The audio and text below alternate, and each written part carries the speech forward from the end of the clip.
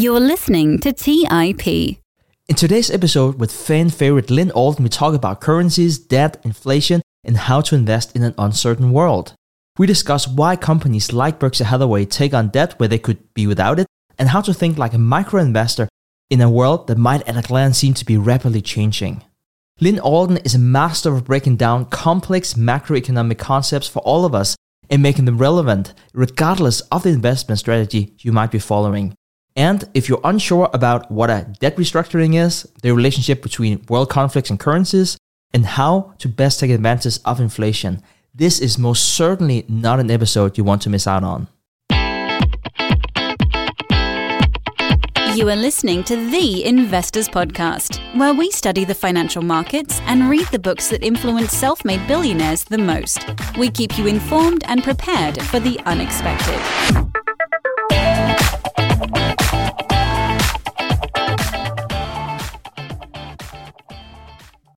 You're listening to The Investors Podcast. I'm your host, Dick Brodersen, and as you can hopefully tell from my voice here, I'm very excited because I'm here with someone who's really, really special, and that is Lynn Alden. Lynn, how are you today? I'm good. Thanks for having me back.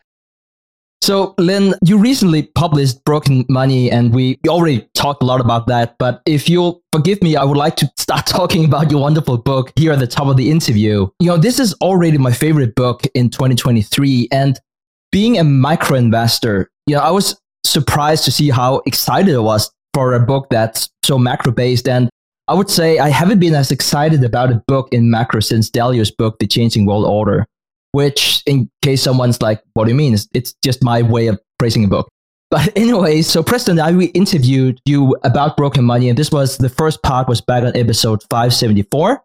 But before you jumped on the call, Preston and I were like, talking for a few minutes before then. And Preston said to me that he felt that you did such a wonderful job outlining why Bitcoin was the solution to the fiat currency issues we had right now. And then you jumped on the call and our conversation ended there. But to me, I found that to be pretty interesting because I read your book 3 times now, and it's just getting better and better every time I read it. And I concluded all 3 times that Bitcoin is not the solution. And so this is not a question of discussing whether or not Bitcoin is right. I actually try not to talk about Bitcoin for the rest of the episode. But it told me about the potential confirmation biases that I might have had going into the book, because I haven't changed my mind going into the book, even though I learned a lot. My overall conclusion was the same going out of it. And perhaps, 99% of the listeners also have confirmation bias one way or another. And so I guess this is my way of asking you, whenever you wrote the book and you might have a thesis going into the book, how do you find the right sources to go to? There might be some sources that are more in line with what you expected to find. Perhaps there are sources that are not in line with what you expect to find. So how did you balance the process and stay unbiased? I show the work. And I say, okay, here's all the logical steps and pieces. And so if someone's following along, and let's say, I'm 7 steps in and they disagree with step 5 and they start going in a different view from there, they might disagree with the end of the article, but they still learn a lot from the article because now if anything, I've refined their argument against mine, right? That they have a clearer picture of their argument, or that they can articulate a scenario better than they could before they read the article. So one thing I try to do is basically say, not just here's my view of the problem, but here's the whole framework that I'm going in with this. And then it's kind of like open sourcing your research, right? Someone else can say, okay, well, I agree with this 80%, but then I diverge here. And so that actually helps me as well. And so that's something that the book does on purpose, which is just, okay, it's the past of money, it's the present of money, and it's the potential future of money. And purposely, I don't put Bitcoin in the title. I purposely, other than brief mentions, it doesn't come up until the final third of the book. So the first, the book's divided into 6 parts. The first 2 parts are mostly the history of money and banking. The middle 2 parts are mostly kind of the way that the current system is constructed, or, recent memory, basically within our lifetime, our parents' lifetimes, what the system looks like, how it functions, what are some of the pros and cons of it. And then the final 2 parts are more about the future of money. And even like the last part is mostly not even money. It's mostly other things that are kind of related to money. So really, Bitcoin only comes up in that final third for the most part.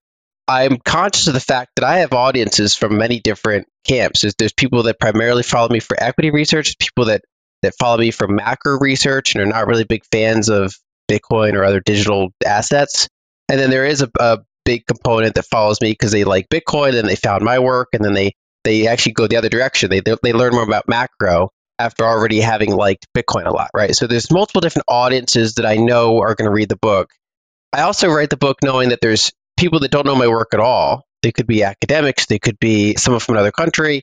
They could be, there's all sorts of people that read the book, not big familiar with my work. And I wanted to the whole piece has to kind of stand on its own 2 feet. And so whatever conclusion someone takes away from the book, I want them to say, okay, this was a good book. It was well argued. It was evidenced. It provided a lot of context. And the book doesn't even make any like firm claims on what's going to happen. It kind of shows the branching outline of where I think things are going and why I think that one branch is helpful to support. But basically, I think the reader will take away from that what they will.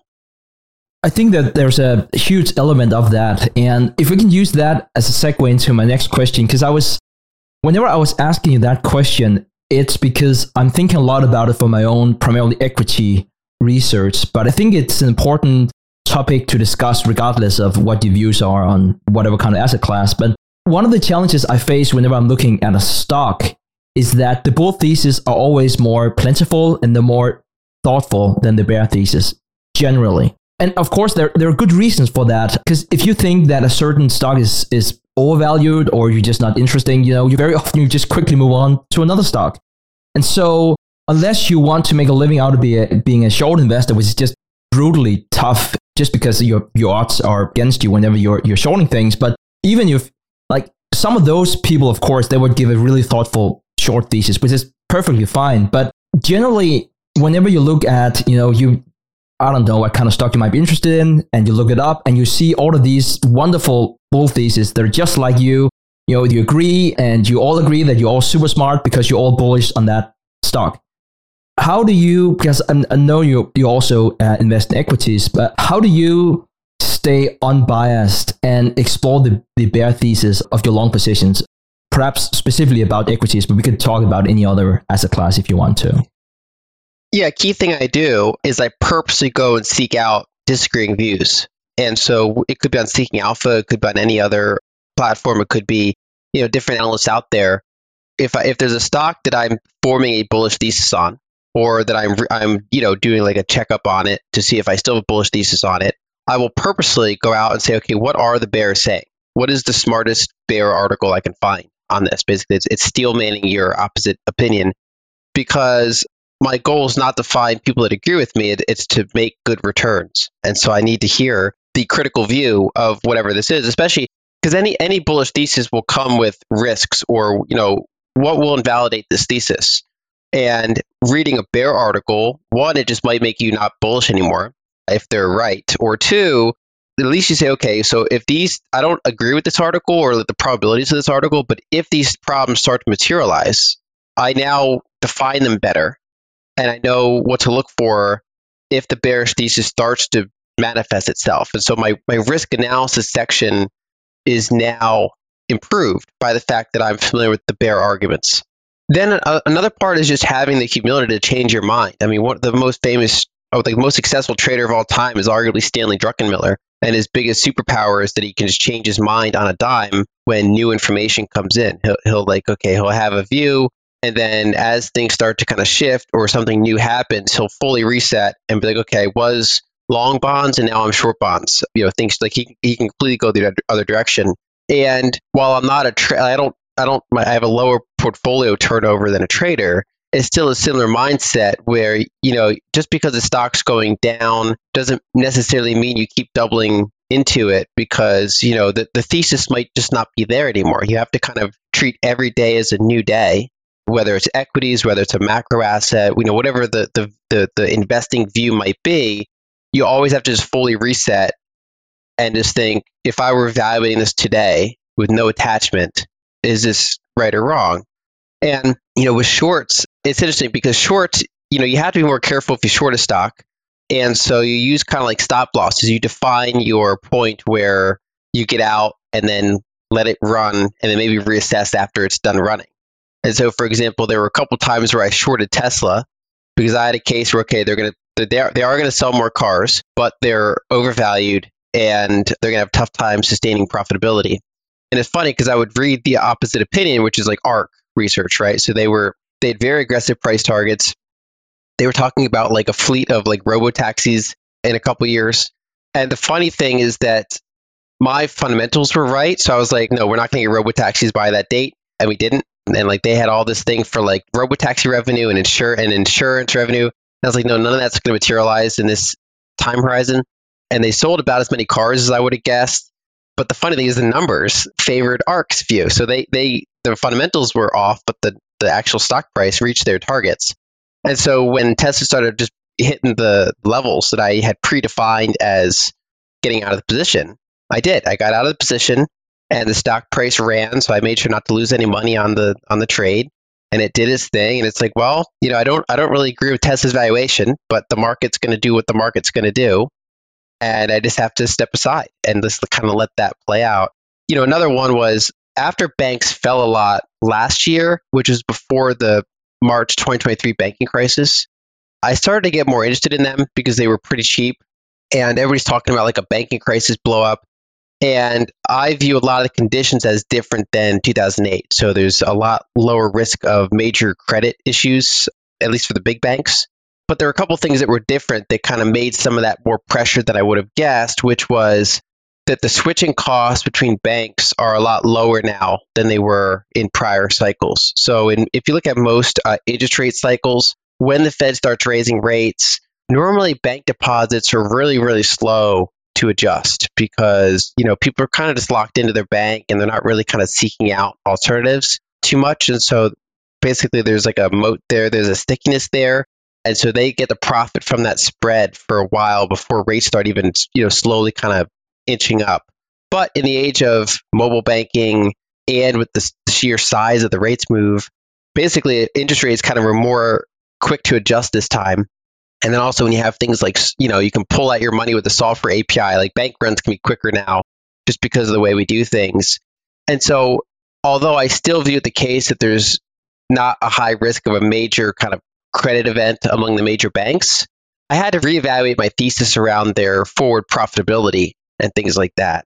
And so basically it's always approaching things, not tying your ego to an investment and then having taken the conscious choice to seek out the bearish view so that you can always articulate both sides so that you're always kind of weighing the probability of which side's going to be right in the long run. Lynn, it's really interesting that you mentioned the Druckenmiller framework before, because I think that is the gold standard where you just change your mind on a dime. It's also extremely difficult to do that because we all have recency bias. So we hear something and then all of a sudden it seems way more important than it probably is. And so one way to safeguard yourself, which is ironically the very opposite of Druckenmiller, but if you don't have that skill set and few of us do, there are also a camp of investors who force themselves to, for example, not sell a stock 2 years after they made it, or 3 years, whatever kind of limit you have, just not to be susceptible to recency bias. But that has the advantage of, again, not being susceptible to recency bias, but it also has the disadvantages of there could come something that would just completely destroy your thesis. And in this case, you're just still stuck, holding the bag. So it was just very interesting to hear how you went about that.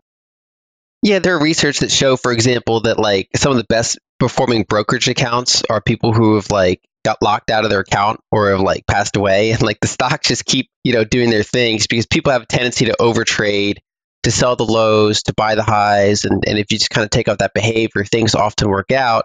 That could certainly work well if you're managing position size carefully. If you say, okay, I'm going to get 50 stocks, 2% each, and I'm going to make sure I don't sell for 2 years, and I'll reevaluate the thesis then. Because the worst case scenario is that, a couple slices of your portfolio do very poorly. Whereas if you're taking more concentrated positions, obviously you have to watch that closely. You have to be more dynamic with your positioning. So it really kind of comes down to investor temperament, portfolio strategy, and things like that. But the point is to always be objective and to not just accidentally come across the views that disagree with you, but make it part of your checklist that you actively seek out views that disagree with your thesis so that you're not blindsided by them. Let's take a quick break and hear from today's sponsors. The dream of owning a vacation home can be daunting. From finding the best guests, to the maintenance, to organizing the cleaners after every guest stay. With Vacasa, they make that dream into a reality. As a full-service vacation home management company with vacation homes in key destinations across the US, they know how to make owning a vacation home easy and profitable. On top of proactive property maintenance visits by professional local teams, a data-driven booking platform, and around-the-clock support, homeowners earn on average 20% or more revenue from their vacation homes. Vacasa makes vacation home ownership easy. If you're looking to make more from your vacation home by doing less, partner with Vacasa at vacasa.com. That's vacasa.com to get started on your dream of owning a vacation home. Have you ever wondered if there's an AI tool like ChatGPT specifically built for the stock market? A tool that not only aids you in your research and analysis process, but also allows for dynamic discussions? Today, I want to share such a tool with you called Meka. Meka is the AI-powered stock research assistant now enhanced with real-time stock data. Meka does a lot of the heavy lifting of sifting through financial statements and company data and delivers it to you nearly instantaneously, and the best part is that it's 100% free. Try it out today and ask Meka questions like, what is the financial health of Microsoft? How much cash does Copart hold on its balance sheet? What is the return on invested capital of Adobe, or millions of other prompts? Check it out today for free at Meka.com. That's MEYKA.com. Today's episode is sponsored by Range Rover Sport. Range Rover Sport leads by example with their dynamic design that rises to the occasion. It's got powerful on-road performance and commanding all-terrain capabilities, coupled with signature Range Rover refinement. The third-generation Range Rover Sport is the most desirable, advanced, and dynamically capable one yet, redefining sporting luxury. It's got advanced cabin technologies such as active noise cancellation and cabin air purification, offering next-level comfort and refinement. The purposeful cockpit-like driving position sets the tone for a focused interior that promotes exhilarating driver engagement. Award-winning Pivi Pro infotainment is at the heart of the experience and provides intuitive control of the vehicle systems. You can enjoy a dynamic drive and total comfort with optional 22-way adjustable, heated and ventilated electric memory front seats with massage function. Design your Range Rover Sport at LandRoverUSA.com. That's LandRoverUSA.com. All right, back to the show. We talked about last time how you would have a different incentive to fight in a war in a fiat currency versus a non-fiat currency world. You know, for example, whenever you had a gold standard, you had to finance a war by, say, increasing taxes, lowering your expenses, which are things that are not that popular to do. And so not being on the fiat currency can give you incentive perhaps not to wage a war. But what we have now is in a situation where, you get taxed through inflation. And so, the expenses will be paid by money printing, and we all get taxed through that. So you have this wonderful argument for a non-fiat monetary system, which is you will have fewer wars. But my question is more about incentives. If we had this world, what would prohibit a country from reverting back to a fiat currency while the war was fought, which has happened multiple times in the past? Because what we also seen is that the winning side can then impose their monetary system on the defeated country after the war. Yes, I have two main kind of answers to that, and they kind of come across different lines. So one would be that the whole reason why that dilution works is because it's non-transparent, right? So for example, when the U.S. went into the Iraq War, we didn't pay taxes for it. We didn't change anything major about our money system for it. And just over years and decades, we've racked up trillions of dollars of kind of dilution, interest expense. But now when people talk about the fiscal budget, the fiscal deficits and things like that, they're always talking about Trump and Biden, all this recency bias. They're not talking about stuff like, decisions 20 years ago that compounded into where we are now, right? And so it's kind of like that obfuscation and delay.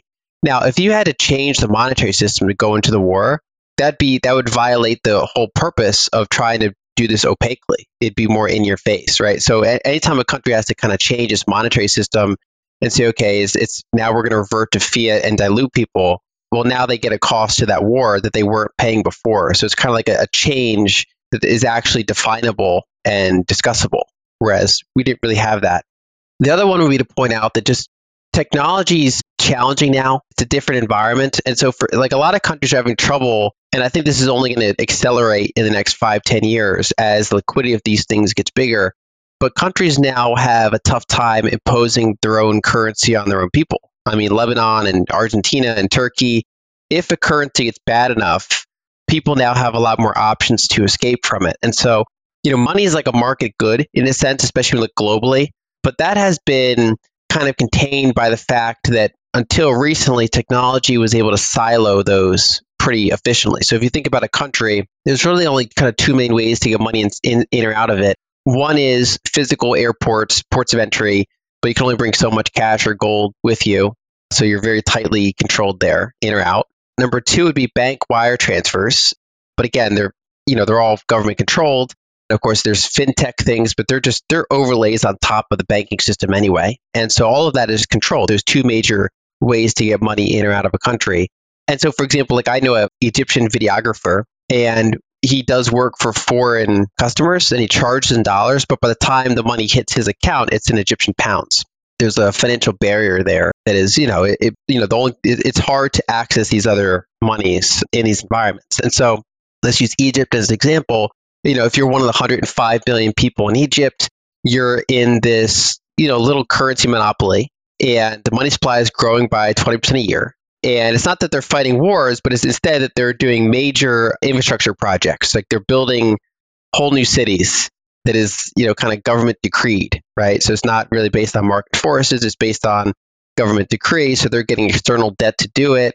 They are diluting the money supply greatly to do it. So people are kind of paying for it without necessarily being taxed for it, or really it's just kind of constantly draining. So everybody in that country has to try to keep up with the money supply growth that's happening. If you're not getting a 20% raise every year, if you're not a small business raising your prices 20% a year, if you're not a landlord raising your rent on your tenants 20% a year, you're getting diluted. You're becoming a smaller share of that monetary network, and you're probably losing, say, dollar global purchasing power if you're not kind of aggressively trying to keep up with that dilution treadmill that's happening.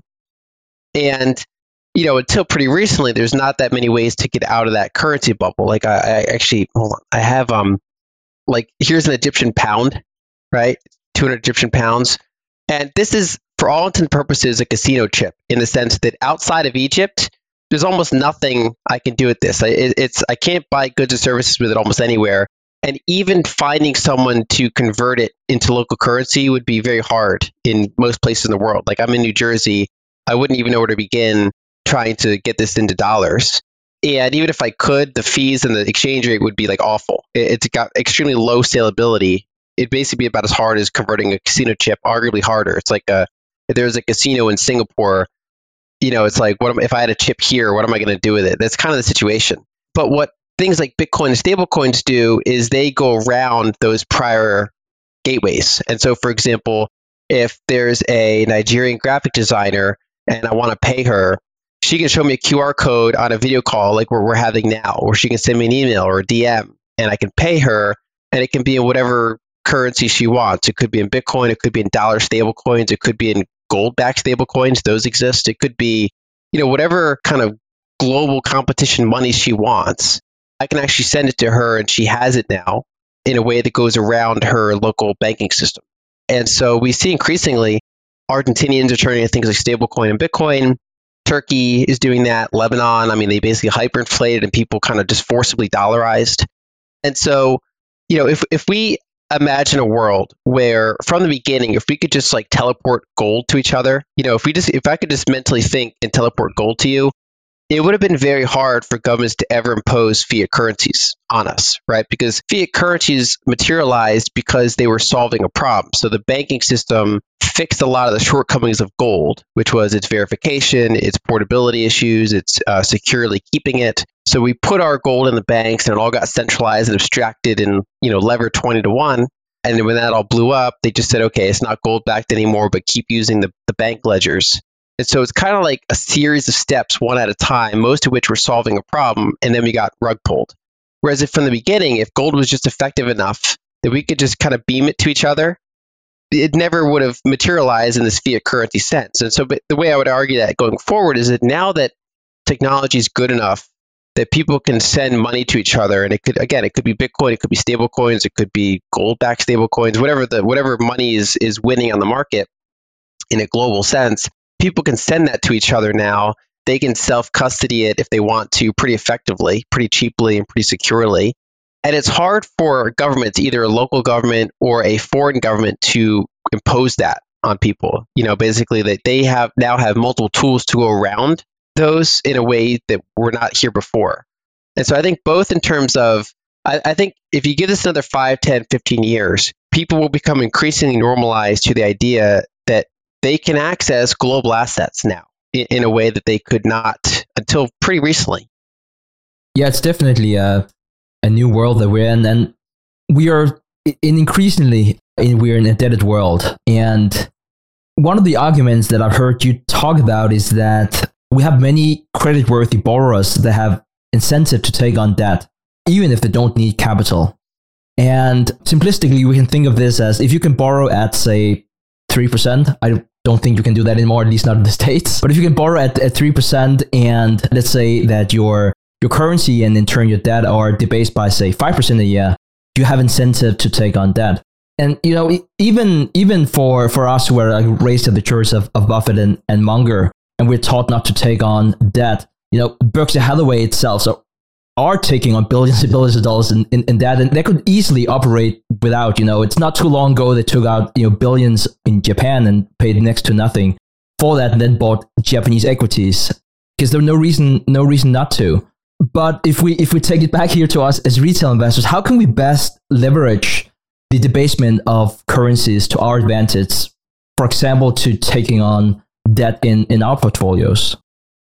So historically, over the past 40 years or so, investors and companies have been rewarded by taking on moderate amounts of debt. And so you've generally been punished if you've taken on no debt, or if you take on so much debt that you get over your skis and get liquidated. So entities that can successfully manage that middle area, that's kind of how the system's been optimized. That's who wins in the system, is if you have a long-term, low-interest short on the fiat currency and use it to buy better assets and structure that well, that's been the winning trade. So Berkshire Hathaway has nailed that both in terms of debt and in terms of their insurance float. That's another type of leverage in a way. That's one of the superpowers that they've had. But even if you look at their portfolio, so Berkshire Hathaway has its own leverage, but then it owns the portfolio of stocks, including Apple, Coca-Cola, American Express, Bank of America, all these different companies, Chevron. Most of those have significant debt as well. And we think, why does Coca-Cola have debt, right? It's a company that's more than a century old. They've been profitable for longer than our grandparents have been alive. Why do they have debt on their balance sheet? And the reason is because it's an active choice. It's basically a fiat currency short. It's a cheaper part of their capital stack than pure equity. And so a company like Coca-Cola can borrow for 10 years, 20 years, 30 years at low interest rates, and they can, basically they can use it for share buybacks or dividends or business expansions.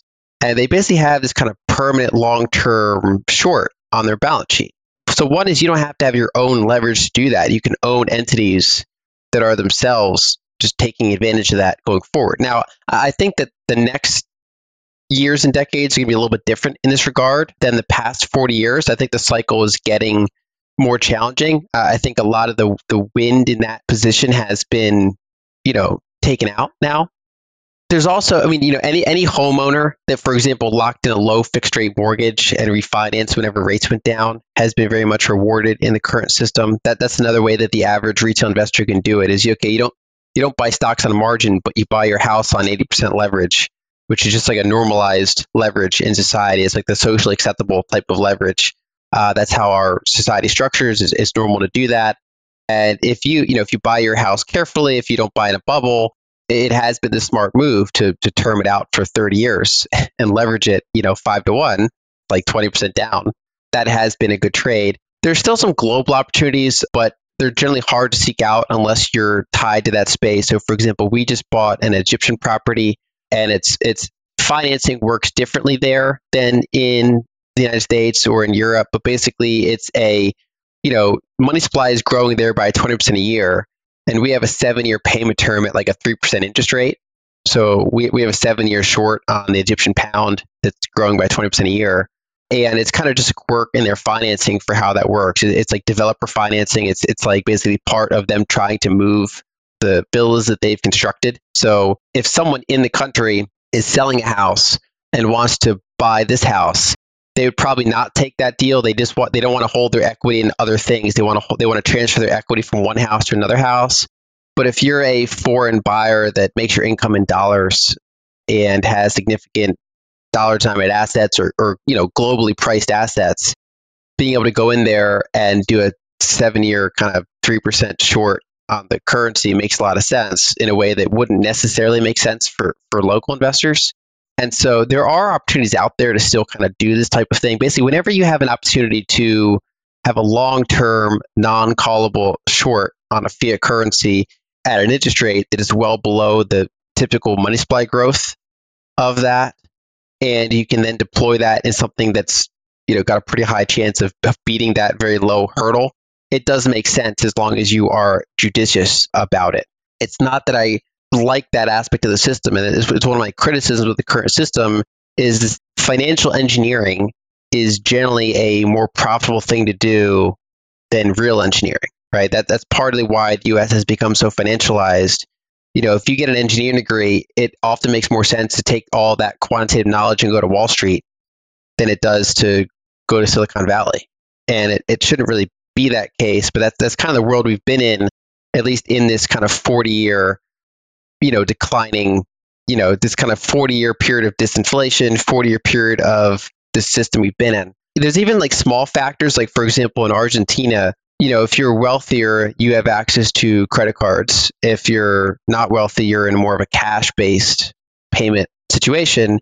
And so with the rate of inflation that they have, even doing things like buying something and paying for it 30 days later makes a lot of sense. And so, but again, that's only available to people that have access to decent credit. And so all these things kind of stack up to favor those who have a lot of assets that they can lever cheaply, or that they can access global markets and pick out all these little opportunities, or they can do financial engineering, whereas none of this really benefits, say, the bottom 50%, the working class, the people that are renting, the people that are just not making use of all this kind of credit arbitrage. That's a fascinating story and well thought out. And there's this irony that it's typically those who can afford debt that don't need it in the first place, and that's just one of the ironies of finance. And it's very interesting to hear about that story in Egypt, that it's possible to do. You're saying, I was speaking with another friend of the podcast here the other day, Manis Pabrai, and he's investing a lot in Turkey. And so the obvious thing to ask would be, and I think at the time, perhaps the interest rate was like, 15% or 12 or whatever it was. And with inflation raging at, I think at the time, like 80% or something crazy. And so I couldn't help but ask, why don't you just take out a long fixed loan and then, just pay it back with a not worthless, but worthless currency? And he was like, yeah, they know that trick. You just can't do that. It's not how it works. Like, we have sort of interest rate, but you can't really just go out and take out that loan. So it was fascinating to hear how things are in Egypt and how you managed to create that type of deal. So thank you for sharing. Yeah, it's a country by country basis. And Turkey, so when you're trying to run below market interest rates like Turkey does, it usually comes with some sort of credit restriction. So for example, they also limited, like, companies have less borrowing access if they hold a lot of foreign currency, because what they don't want is to people just to take out tons and tons of lira debt and then buy dollars with it, right? Because whenever you take out debt in a currency, if it's a bank loan specifically, you're actually increasing the money supply of that currency. So you're literally shorting it and increasing the supply of it at the same time. So you're contributing to its weakness while profiting from its weakness. But that's, when an interest rate doesn't make sense at a market level, that's when you start to get artificial restrictions on it. Also, a thing I have in the book is that bell curve of monetary hardness and leverage. And so basically, if you're in an environment where money is super hard, right? Let's say it's a gold standard or a future, maybe a Bitcoin standard, whatever, if there's a very hard monetary unit, the borrower incentives for borrowing that currency are limited, right? You'd only borrow in it if you have a very high rate of return thing you want to do with that money. Maybe you want to get a degree that's going to pay you a lot, so you'll take out a little bit of debt and you can pay it back quickly. Maybe you're doing a business expansion that you expect like a 30% internal rate of return, so you're willing to borrow, a few years. But you wouldn't just have like debt as a permanent part of your capital structure in a very hard money environment. On the other hand, on the other end of the bell curve, if money is like Argentina or Turkey, where it's constantly devaluing, lenders normally are not going to give you like very long-term lending because they don't know what the currency is going to be like. So a lot of financing gets shorter term, and they're basically, it's just the borrowers would love to borrow tons of it and short it, but the lenders, of course, are more careful with how they're going to do that. And ironically, it's the middle of the bell curve where we get most of the debt because borrowers are happy to borrow it because it's the dollar, the euro, the yen. They're not inflating away as fast as the Argentine peso or the Turkish lira, but they are inflating away relative to most hard assets or most equities. And so various entities want to borrow them. And then also various entities want to lend them, including for pretty long amounts of time, as long as they have access to an even cheaper funding rate and can make some small amount of spread. And so that's how in these systems we build up maximal leverage, is by having that slowly devaluing unit of account that's neither too hard nor too soft. But then the downside of that is that after many decades of that, we build up such high debt levels that we have, potentially our own instability event. Basically, that multi-decade period of stability, ironically, then leads to a period of instability because it's only because of that stability that we've built up so much leverage to begin with. Yeah, there are so many ironies whenever it comes to currencies. And there are so many people in our space, Lynn, who are talking about that debt must be restructured. And so if we're looking through the lens of euros or dollars, our listeners have many different types of debt. I'll imagine a lot of them have a mortgage. Some might even invest in various securities using leverage. And I'm sure there are many who have something in between. So whenever we hear about debt restructuring, what does that imply? And should investors who feel comfortable servicing their current debt be worried about it, debt restructuring? So I think when we talk about debt restructuring, most of it's about the sovereign level, like how our government's going to deal with their debt. Because a lot of what we see in recent years and decades is that debt starts moving up the hierarchy. And so a big thing we saw in the global financial crisis, for example, is in the US, a good chunk of household debt and banking debt went up to the sovereign level. Some of it was inflated, some of it was just outright shifted, bailed out, and put on the sovereign level. And so banks became way more capitalized after 2008. And households, for example, going into this whole recent inflation period, any household that had a 30-year fixed rate low mortgage, and then the money supply increased by 40% in 2 years, and house prices jumped, and prices of everything jumped, and there's just permanently more money in the system now. If you had a 3% mortgage locked in on a appropriately priced piece of real estate, you've already partially had your debt restructured. Part of your liabilities were inflated away. And that's, even though they're trying to fight back now and have a tighter monetary policy, some of that is just permanent now. Basically that even if we slow down CPI growth, we're not going to go back to the prices of things we had before. We're not going to get money supply back down to where it was before. And so that's what I mean by over these kind of years and cycles, more and more debt gets pushed up to the sovereign level. And you mentioned Ray Dalio. I mean, Dalio was a big source of research for mine over, starting about probably 6 or 7 years ago about how these long-term debt cycles play out. He's done really good work on the long-term debt cycle and how these things kind of go. And so the first type of restructuring is to kind of over time push this up to the sovereign level. We've also seen this in Japan. If you look at over the past 30 years, they had basically 30 years of falling private debt relative to GDP and rising public debt relative to GDP. There's been this very slow transition to kind of de-lever corporate balance sheets, household balance sheets, while levering up the sovereign balance sheet. And so the question then becomes, well, what happens when you push it all the way up to the top level? And that's when it normally gets taken out on the currency, right? So basically that kind of like how the homeowner deleveraged to some extent if they were short the currency and then money supply grows by 40% and prices of everything, including their house, go up, their liabilities now deleveraged relative to their house and the rest of the things in the market. You kind of eventually see that on the sovereign level where they can partially inflate the debt away through the currency, and it ultimately gets taken out in the cash holders and the bond holders. There are other ways to do it, but that's generally how this works. There's not so debt restructuring is often, not always, but especially in developed markets, it's often less dramatic than you'd expect because people say, well, when is this debt restructuring coming? I mean, so for the private sector, it's already come in many cases. Now, Europe is different and Canada and Australia are different because those are very real estate focused markets. And so they still have significant household debt tied to significant property values. So it kind of comes on a market by market basis. But for example, in the United States, in Japan, kind of country basis, you've already had debt restructuring.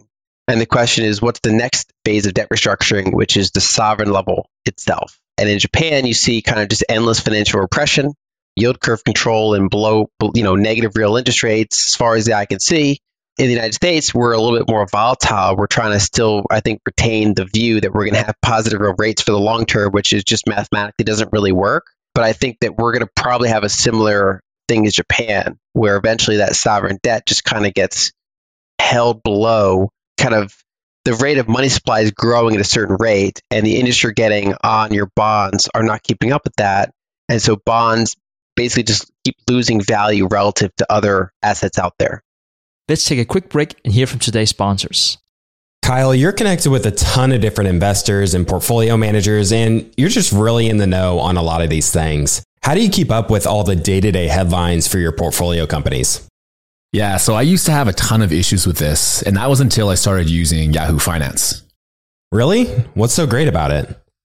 So Yahoo Finance is awesome. I have my whole portfolio entered and I can easily see all the top headlines to keep up with the recent news. And each day you get an overview of the major global events that might be moving the market. So I'm ready to easily pounce on any opportunities that come my way.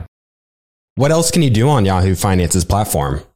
They also have a number of cool features, including a tool that lets you link all of your investment accounts, analyst ratings, and independent research, as well as the ability to create customized charts. Well, now I know that the audience is really going to love this one. And I actually see they have 90 million monthly active users. For comprehensive financial news and analysis, visit the brand behind every great investor, yahoofinance.com. The number one financial destination, yahoofinance.com. If you're looking for the right franchise concept at the right time, an iFlex Stretch Studio franchise is the business for you. iFlex is the newest franchise concept from the founders of The Joint Chiropractic. With over 200 licenses already awarded to our regional developers, there's never been a better time to own an iFlex franchise in your market. An iFlex Stretch Studio franchise offers its clients the best in professional assisted stretching for one affordable price in one beautiful location. Even the Mayo Clinic says stretching can increase flexibility and improve your joints' range of motion, helping you move more freely. Prime regional developer opportunities and franchise locations are going fast. Don't miss this opportunity to get into this rapidly growing health and wellness business from the founders of The Joint Chiropractic. Find out more today. Call 888-994-3539 or visit iflexpodcast.com. Call right now, 888-994-3539 or visit iflexpodcast.com. Say goodbye to complicated, expensive, and uncertain shipping, and say hello to an advantage with USPS Ground Advantage shipping from the United States Postal Service. Every business faces challenges, but shipping shouldn't be one of them. So keep things simple with clear upfront pricing and no unexpected surcharges for Saturday deliveries, residential deliveries, or fuel. Keep things affordable with some of the lowest prices out there, helping you counter the rising costs of doing business with a budget-friendly alternative. And keep things reliable with on-time ground shipping, ensuring your shipments get to where they need to go while maintaining your hard-earned reputation. USPS Ground Advantage is your ticket to easy, cost-effective, and dependable shipping. It's the complete delivery service your business needs to rise above the competition. There's never been a better time to turn shipping to your advantage. Learn how at USPS.com/advantage. USPS Ground Advantage. Simple, affordable, reliable. All right, back to the show. So to put our listeners at ease, if they can service the current debt, they should not be worried about any kind of restructuring that would be deflationary, which, everything is equal. If deflationary, they will get higher debt compared to, say, their income. Yeah, I mean, you should always, so for example, if you have a fixed rate mortgage, you still have to make sure that, you have substantial equity compared to your liabilities, that your income that provides for those payments is secure. So for example, if you're a 2-income household, if you lose one of your incomes, can the other income support all of your base expenses? Even if you have to aggressively tighten your belt, can you still pay for all of your key expenses? Do you have substantial investments built up that you could tap into if need be? So whenever you have leverage, there's always a risk to it, but of course that can be minimized by having leverage that is non-recourse, right? So it's tied to a specific asset, for example, not to your entire net worth. So you eliminate the prospect for bankruptcy, even in the worst case scenarios. And then 2, you just are very judicious with it. So you still have a low loan to value ratio when you consider all of your assets together. That your leverage is hopefully low relative to your total assets. I think the danger comes in some of these countries that are just very, very high property values that are also highly levered. That's where I would be quite worried about, because they haven't really gone through that restructuring yet. And that's a political process. And so, for example, going into the 2008 crisis, the banks were bailed out more than homeowners were. So a lot of homeowners did lose their homes or get their equity nuked. So if you buy overvalued property on too much leverage, that's when you get into major problems. So you have to definitely avoid that mistake. But in general, if you're locked into a reasonably priced property with low loan to value, I think you should be in pretty good shape. And then going forward, you just kind of keep building your equity side. Yeah, I think the takeaway here is really moderation, because it is tempting whenever you hear about the inflation and to think, let's take on that. And so just to summarize what Lin has been talking about here is yes, you can do that, but you really have to be careful about how much you're doing it. It's really those in the middle who get rewarded. Those who don't take on any debt, they get punished, and those who take on too much, they go bankrupt. Do you think, Lin, that, and I'm sort of jumping here to talking about technology. Many of our listeners have been reading Jeff Booth's wonderful book, The Price of Tomorrow. And he talks about technology being deflationary. And there are different voices out there with different takes on Moore's Law, how deflationary can be. But I'm interested to hearing where you're coming from. Can technology be so deflationary that the Fed cannot print us to a specific inflation target, and how would that play out? Yeah, so I'm a big fan of Jeff. I actually work with him at Ego Death Capital, venture investing. So yeah, I get to see his kind of brilliance on a regular basis. The short answer I'd answer that is no. Basically, that because the central banks can print unlimited money, there is no deflation that they can't overcome. The key question is, what are the consequences for overcoming it? So back in 2019, when there was $18 trillion worth of negative yielding debt in the world, and we were in kind of a multi-year period of disinflation, I wrote an article called "Are Bonds in a Bubble, or Is This the New Normal?" And of course, the conclusion of it was bonds are very likely in a bubble. And I made the case that, equities were expensive looking, but not outrageously so, whereas bonds were unfathomably expensive. And we've had, the worst 3 years in, bond market history, starting in it took another year to kind of play out. We ran into the pandemic, and then the 3 years after that, it just absolutely killed bonds. And one of the cases I made there, because I was there was articles at the time. Let me see if I can bring that article up. Actually, it's a really interesting case study. So there was, I was kind of doing this thing where I was fading headlines. There was a Bloomberg Business Week magazine that's called "Is Inflation Dead?" And of course, we had just long term of lower inflation, lower interest rates, and they were "Is inflation dead?" There's another article that I quoted, and it was "Inflation's dead. We've solved inflation. It's no longer a problem. Macro deflationary forces are more powerful than central bank monetary forces." That was from a Business Insider article. It did not age well. Yeah, it did not age well. Another quote was, "That really is the headline here. Inflation no longer exists." Inflation has been solved. We solved it through our new inventions. And so I quoted these, and I was like, okay, all of this is true. But then I actually used the analogy of Superman, which is that if you're familiar with Superman comics and stuff, he always holds back because he doesn't want to hurt people around him. But every once in a while, like some villain comes like Darkseid or Doomsday, he's got to just absolutely go all out, and he just like changes the rules. And I use that analogy. I said central banks can literally just completely, both the combination of central banks and governments can completely change the rules. And so I said, so far, this is my quote, 2019. So far, central bank tools have not been inflationary because they have primarily benefited asset prices rather than middle class consumption. They printed money, but kept the money on the central bank balance sheets by buying bonds. If central bank actions get more aggressive, combined with fiscal policies, and start targeting the middle class, they have the power to override these various deflationary forces with sheer monetary expansion. They can issue helicopter money to pay off debts, boost inflation, build infrastructure, bail out unfunded pension systems, and prop up the middle class if that's what policymakers decide to do. I wouldn't want to be holding a 20-year or 30-year bond at super low fixed rate yields in that kind of environment. Negative yields would be even more vulnerable. Sometimes Superman goes all out, and every few decades, central banks do unusual things. And that was 2019. And I mean, I didn't know that we'd have a pandemic the next year, but basically that step by step, that's exactly what they did. They just sent out money to people, monetized by the central bank, boosted middle class consumption, boosted inflation, boosted asset prices, and just completely overrode the various disinflationary forces we have.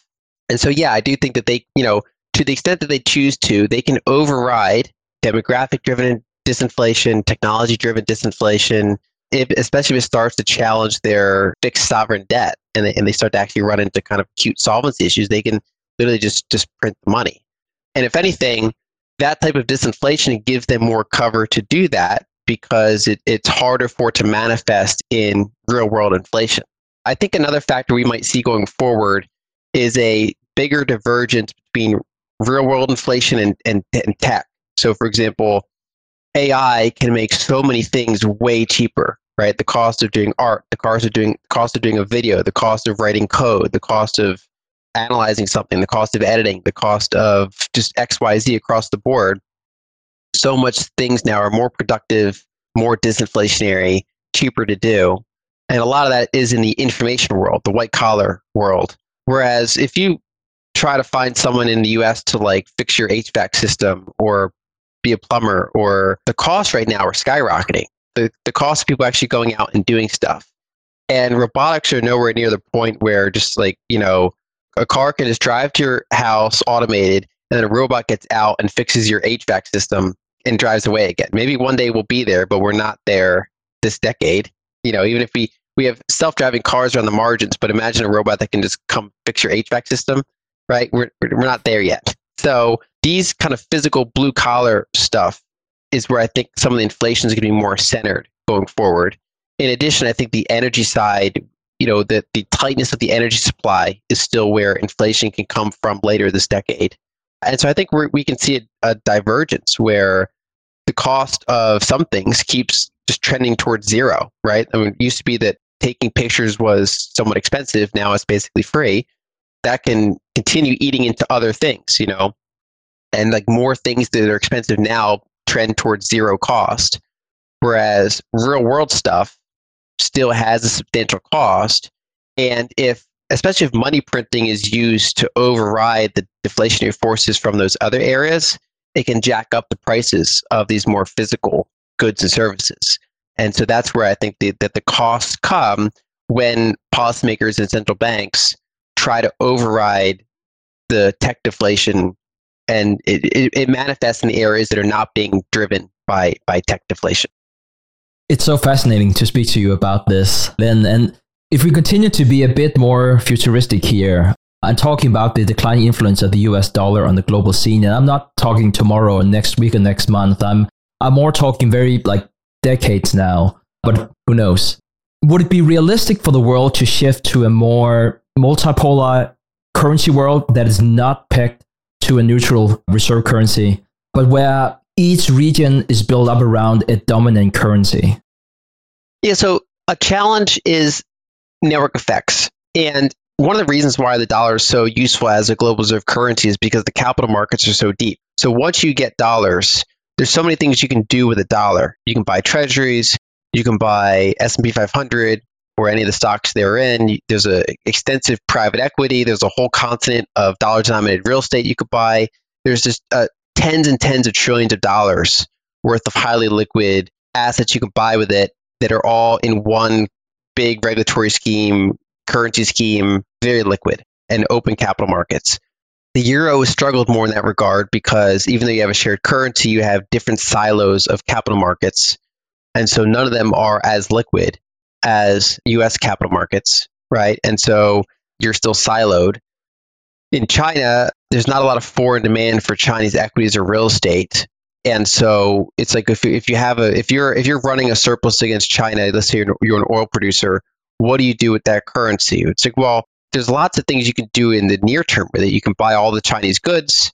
You can go to the Shanghai Gold Exchange and convert it to gold if you want. There's plenty of things you can do, but just merely holding their currency, and kind of reinvesting into Chinese capital assets is not a very attractive thing to do with it. And when you get outside of those three major currencies, it drops significantly. So if Brazil's trying to make their currency a regional currency, how many entities, if they're running a surplus against Brazil, want to hold a lot of that currency and then reinvest it into Brazilian capital markets, right? And so that's the challenge with this. I think that over the long term, I mean, you could have maybe like two major currencies that really compete. Like you could have, say, the dollar system and the yuan, Chinese yuan system. You could potentially fracture that into two, but it's really hard to have no neutral reserve asset at all. Usually there's a network effect tendency that makes one dominant asset kind of the underlying one.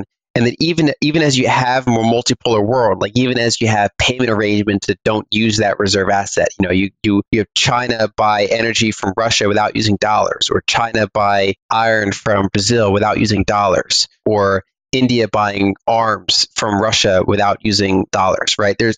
I think we're going to see, and we already are seeing, but I think we're going to continue to see de-dollarization of payment channels. We'll see more reserve accumulation, more reserve diversification, but there's still liquidity itself is a network effect. And so and we're already seeing this manifest. For example, India and Russia are on good trading terms. They were for a while and they still are because, India needs commodities. Russia makes commodities.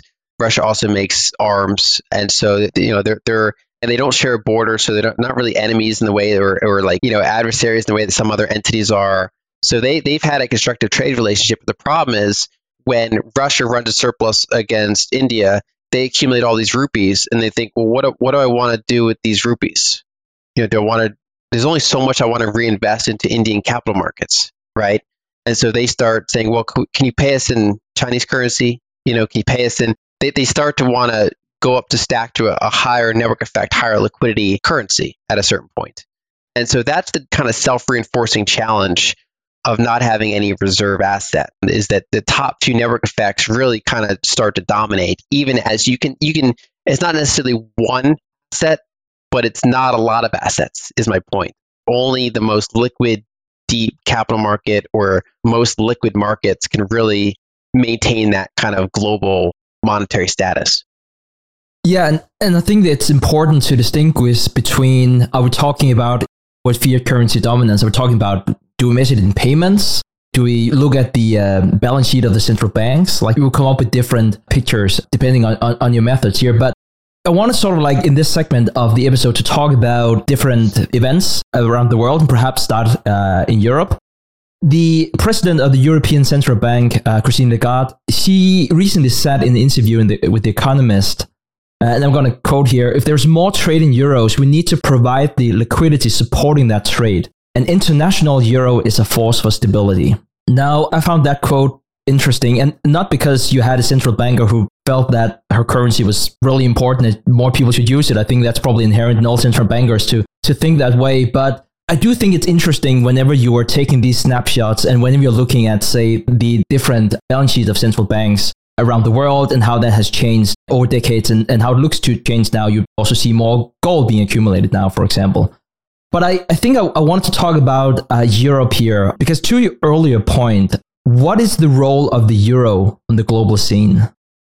I mean, that's so far been an example of how hard it is to establish a new network effect. So it was a very optimistic time 25 years ago when the euro was kind of coming into existence and, kind of on the uprise. In recent years, when we see some degree of reserve diversification, so we see a little bit, China goes from almost no countries have reserves in it to maybe 5%, whatever. The dollar's been pretty flat. It's the euro that's been losing market share in the past few years. So, for example, China's kind of been taking market share from Europe, you could say. And there's been a few reasons for that. One is that, going back to my prior point, the fractured capital markets make it hard for any entity running a big surplus against Europe to want to know what to do with those euros. So prior to the euro, German debt markets were highly liquid. And after the euro, German debt markets are still highly liquid. And so that's the one everybody wants. When you get into other ones, they suddenly get less attractive. There's a long tail of debt markets that are just not interesting to foreign investors. And even the German debt market can't compete and scale with the US debt market, the size and liquidity there. And so it doesn't fundamentally solve the problem of fractured capital markets. And the major setback with Russia has also harmed the euro because, one of the key benefits of the euro is it allows Europe to buy energy in their own currency. And for a while that was working. And it still is, but for a while, for example, if you looked at Russian natural gas and other commodities going to Europe, it was increasingly euro denominated. Over time, as that built up for years and years and years, the dollar denominated trade was diminishing and the euro denominated trade was increasing.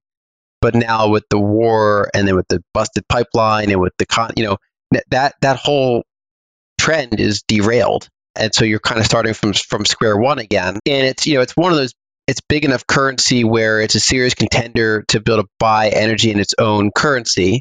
So it's helping with that problem, but it's not, none of the network effects are making ground. And then now that Europe doesn't really have the energy security that it used to, we've seen, for example, German deindustrialization. So Germany's kind of been the economic powerhouse of Europe.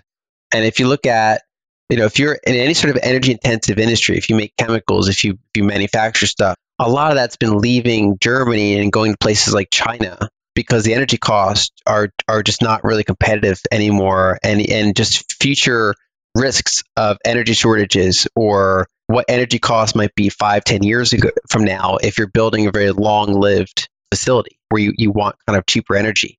And so overall, I think that we're seeing a diminishment of the euro on the global scale. It's not really, if there's network effects and you're like in third place, it's just not a great position to be in, is kind of what we're seeing, as well as just internal policy issues that might kind of hamper that, or just bad luck with things like, their biggest natural gas provider going to war in Ukraine. Like there's both external things that happen to them, internal energy policies, I would argue that they've taken missteps on, and then just the sheer challenge of trying to compete with leading network effects in money is just hard. So I'm not very optimistic on the euro's prospects for globalizing itself more than, say, the high watermark that it's already reached. Let's continue on our trip here and go to China. So you have renowned economist Richard Koo. He recently claimed that China is in a balance sheet recession. And he also claims that the solution is simple, because if households will not borrow and lend at low rates, then the government must. At least that's what he's saying. So fiscal deficits must offset the financial surpluses of the private sector until the balance sheet are fully repaired. Now, perhaps we should take one step back before we discuss this and define what is a balance sheet recession. And I'm also curious to hear whether or not you agree with Koo's assessment. Yeah, so balance sheet recession, basically it's kind of running the Japan model. And a lot of that actually does have to do with our prior discussion around debt restructuring.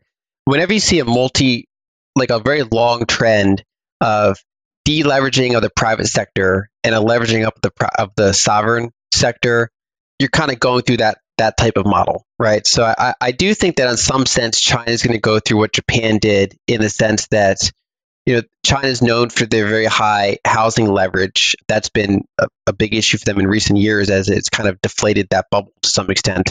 They've historically not had much sovereign debt, but now they are inching up over time in terms of their sovereign debt levels. And so we are, I think, going to see a gradual transfer from private sector debt, household debt, corporate debt, regional government debt, like province debt, up to more of the sovereign level. And so far, China is currently running kind of the opposite playbook of the U.S. So the U.S. is currently running very loose fiscal policy. I see very, very huge deficits and then pretty tight monetary policy to try to offset that. Whereas China is currently running pretty tight fiscal policy. They don't really have very large deficits. They've been very reticent. They've not been aggressively trying to do this transfer up to the sovereign level. They've been very hesitant to do that. That's why I think it's going to be a very gradual process.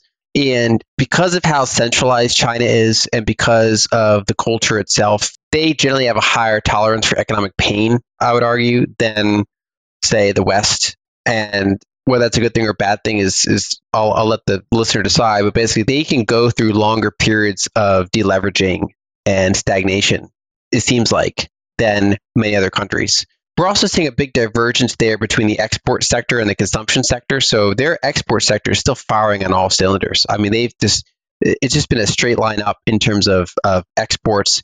And specifically, they're also moving up the value stack. And so just in the last 3.5 years, they've had like a hockey stick like growth in their full auto exports. And we don't really see it. I don't know about Europe, but we don't really see it in the United States. No one drives Chinese cars. But if you go to Egypt, for example, this big percentage of Chinese cars on the road. Basically, all of the emerging markets are their primary target. So China is now the biggest auto exporter in the world. They've actually surpassed Japan, and this all happened in 3 years. They also now they have their own aircraft producer, commercial aircraft producer. So the Comac is now up there, potentially with Brazil's Embraer, and probably has the opportunity to surpass that and kind of rival Airbus and Boeing as kind of a leading commercial aircraft producer. That's been a long time in the making, and it's still early stage for them. They're further behind that adoption curve than their cars, which really kind of taken off in recent years. But where I'm going with this is that their export sector is still just absolutely on fire as the kind of the manufacturing hub of the world.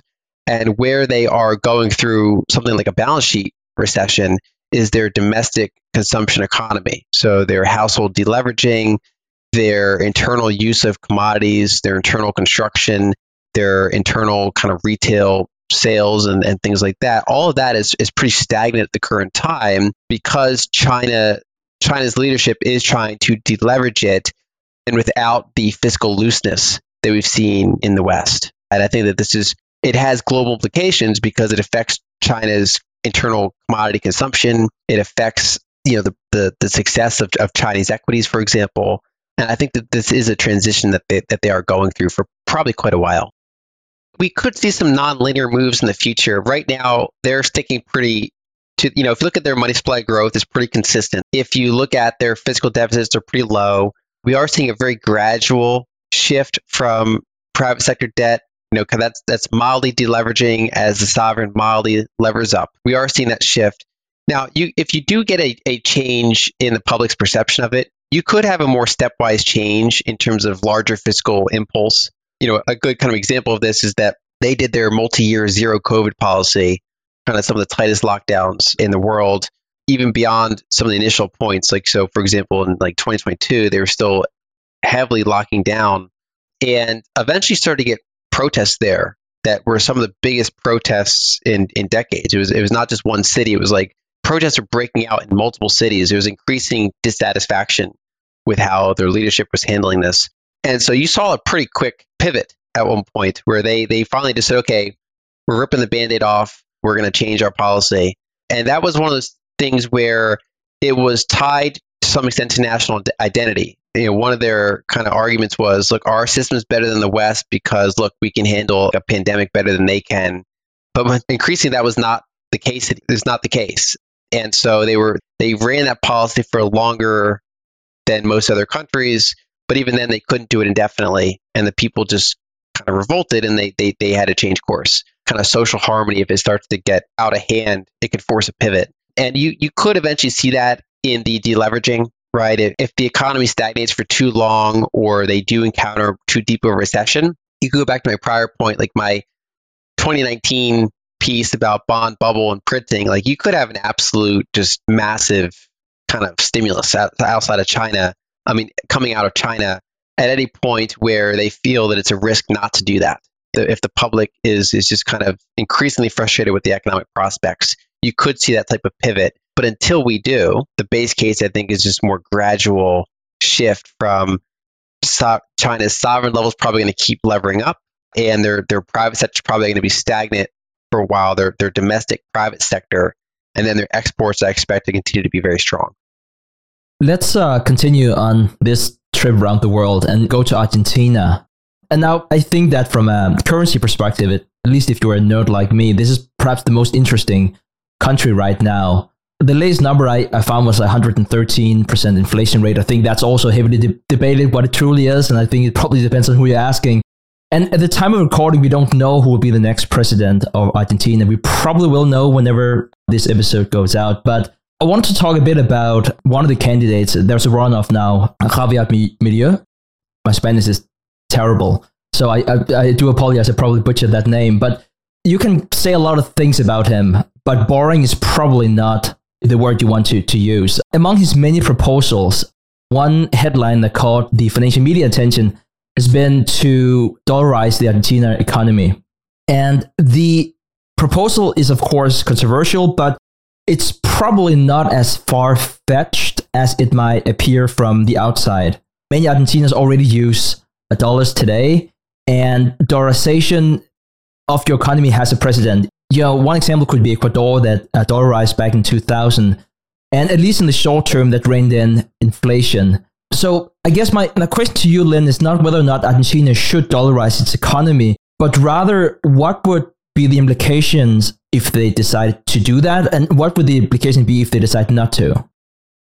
So yeah, it's a good question. And when you have an untenable situation, eventually you do get more polarizing figures come up. People kind of hit their breaking point and start to say, you know what, I want to kind of just throw a hand grenade into the situation and mix things up. I'd argue that the Brexit vote was a similar direction. The election of Trump was a similar direction. We kind of eventually just like, you know what, I'm going to throw the dice on this kind of outcome because clearly the current just incremental trend is just not working. And so that's kind of, I think, what we're seeing manifest in Argentina. And again, I don't know what the election outcome is going to be, but in general, when a country's own ledger becomes so destabilized, it kind of gets forcibly dollarized. It becomes increasingly untenable for that country to offer a currency.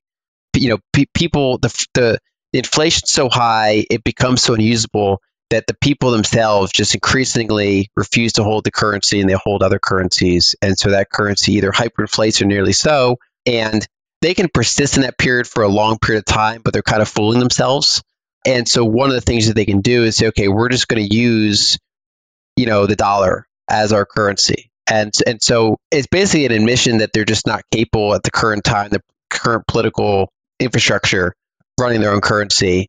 And that when you have constant double-digit inflation, or in Argentina's case, triple-digit inflation, it's very hard to run an economy because currency is an accounting system. It's impossible to make long-term contracts, business to business or business to consumer, or there's so much overhead that extra administrative overhead you have to do with just constantly renegotiating prices and constantly having shorter term contracts that have to get just updated on a regular basis. And it becomes so untenable. And eventually those costs outweigh the government's own desire to have their own currency. And so eventually they say, you know what, we're just basically forced to dollarize. And so there has been a decent track record of countries that dollarize. Right now, El Salvador, for example, they've been dollarized for a while. They're doing pretty well in Latin America. A number of countries that once they kind of rip the Band-Aid off and try to have a firmer, they kind of let go control of the money system, that they're able to stabilize and start building a base from there because people are actually able to make economic calculations again. Now, what would make this one kind of unique is the sense that, it'd be the biggest country to do it. Usually dollarization happens to lower population countries. Just, the fact that Argentina's size and even their former wealth, it basically be pretty remarkable for a country like Argentina to dollarize.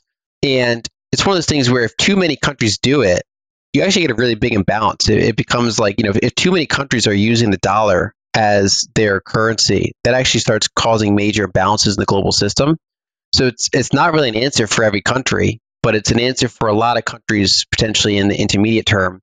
And this goes back to my prior point of basically all the gates are down now. So with things like stablecoins anyway, you can just completely go around the former controls. So Argentina used to be able to keep out dollars or minimize the inflow of dollars, whereas over time, technology makes it harder and harder. Their financial borders are more and more porous to dollars, to Bitcoin, to whatever currency, whatever market currency is winning. They're far more porous to it. And so I think we're actually probably going to see an acceleration of this type of thing where the long tail of the weakest currencies, it's going to be increasingly hard for them to maintain a currency because the options that people have are so much better. And I think the big downside risk is it can cause major changes in policy. And so, for example, Argentina has a lot of fiscal support for the poor that's out just done with printed money.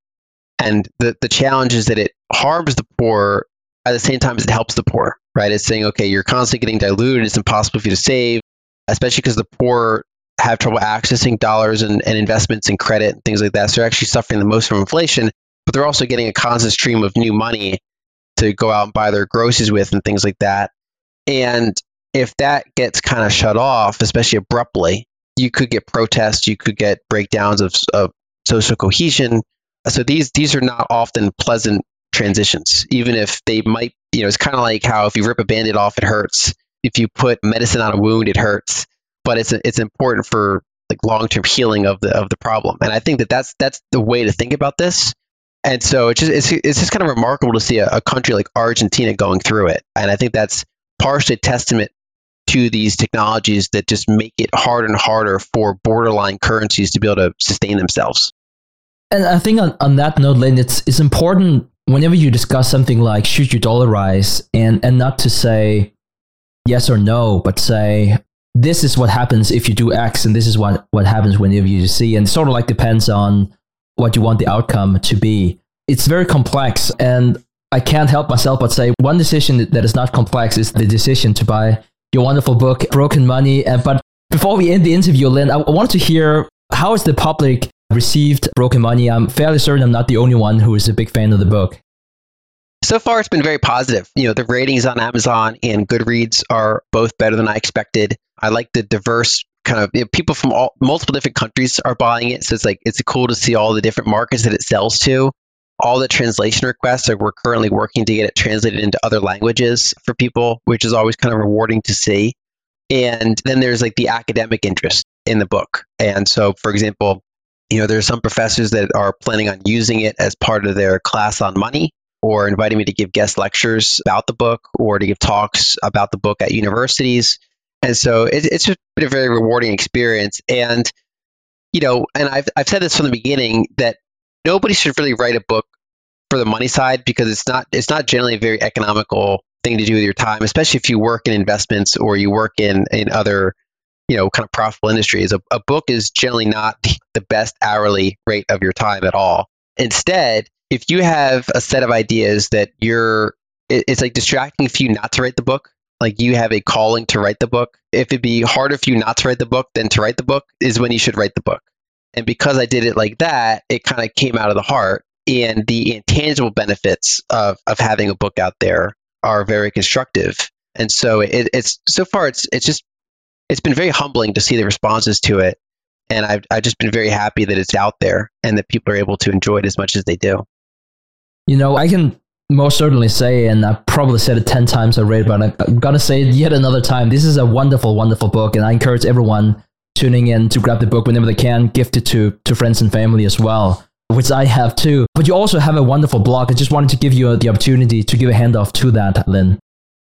Yeah, so lynnalden.com. I have public articles, public newsletters, and low-cost research for people, including macro equities, digital assets, kind of covering a pretty broad thing. So people can check that out if they want my ongoing thoughts.